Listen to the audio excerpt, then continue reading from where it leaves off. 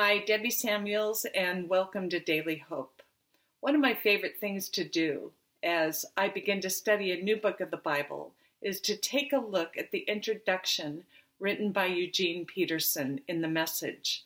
And in the introduction of 1st and 2nd King, part of it says this: in the midst of the incredible mess these kings are making of God's purposes, God continues to work his purposes and use them in the work. He doesn't discard them, doesn't detour around them. He uses them. They are part of his sovereign rule, whether they want to be or not, and whether they know it or not.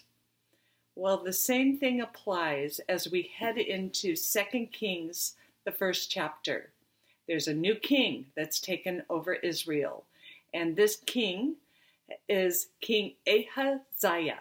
And this is the son of King Ahab, who was noted in 1 Kings as being the king that had done more evil in the sight of God than any other king.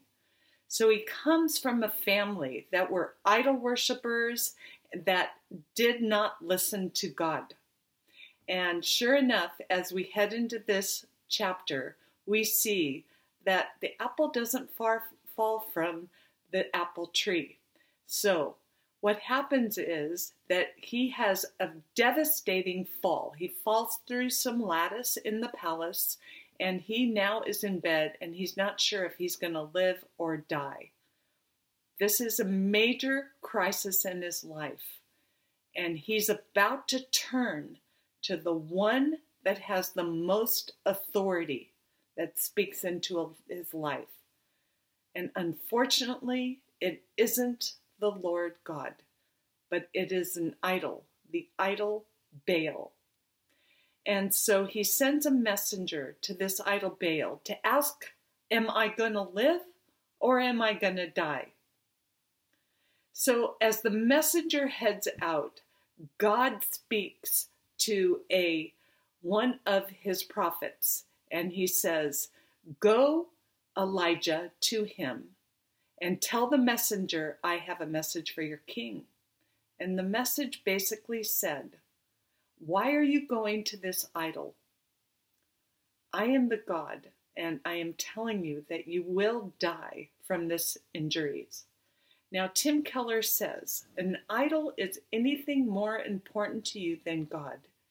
Anything that absorbs your heart and imagination more than God, and anything you seek to give you what only God can give.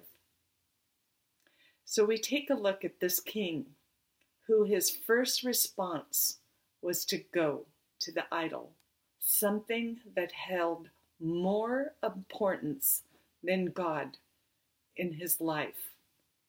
My question that I have is, are there anything in your life where we seek the attention of an idol more than we seek of God? Now, that may sound strange in our culture, yet this is directly for us, because there's some things that we can have in our life that shows that we don't have God as the authority in our life.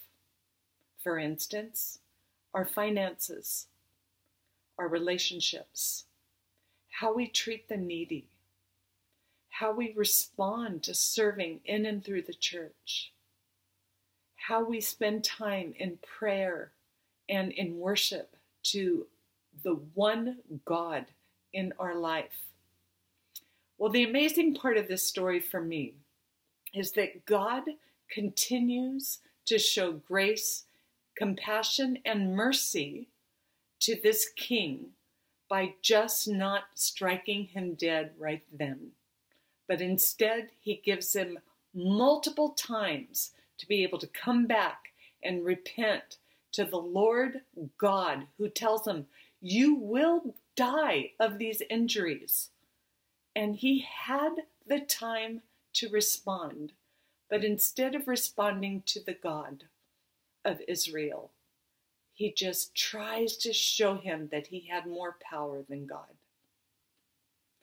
The idols in our life can show us sometimes that they have more power in us than God has in us, whether it be of fear or whether it be of letting go and dying to self and letting God be God and obeying what He's given us in Scripture to do and to respond to Him.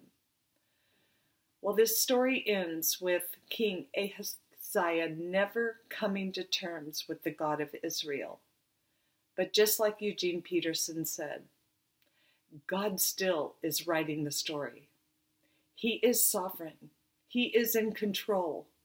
He is the one with full authority. So this week, may you search your heart and your life to see what are the areas that you need to put back into God's full authority. He is a God of mercy, and He's speaking to you today. May God be with you this week.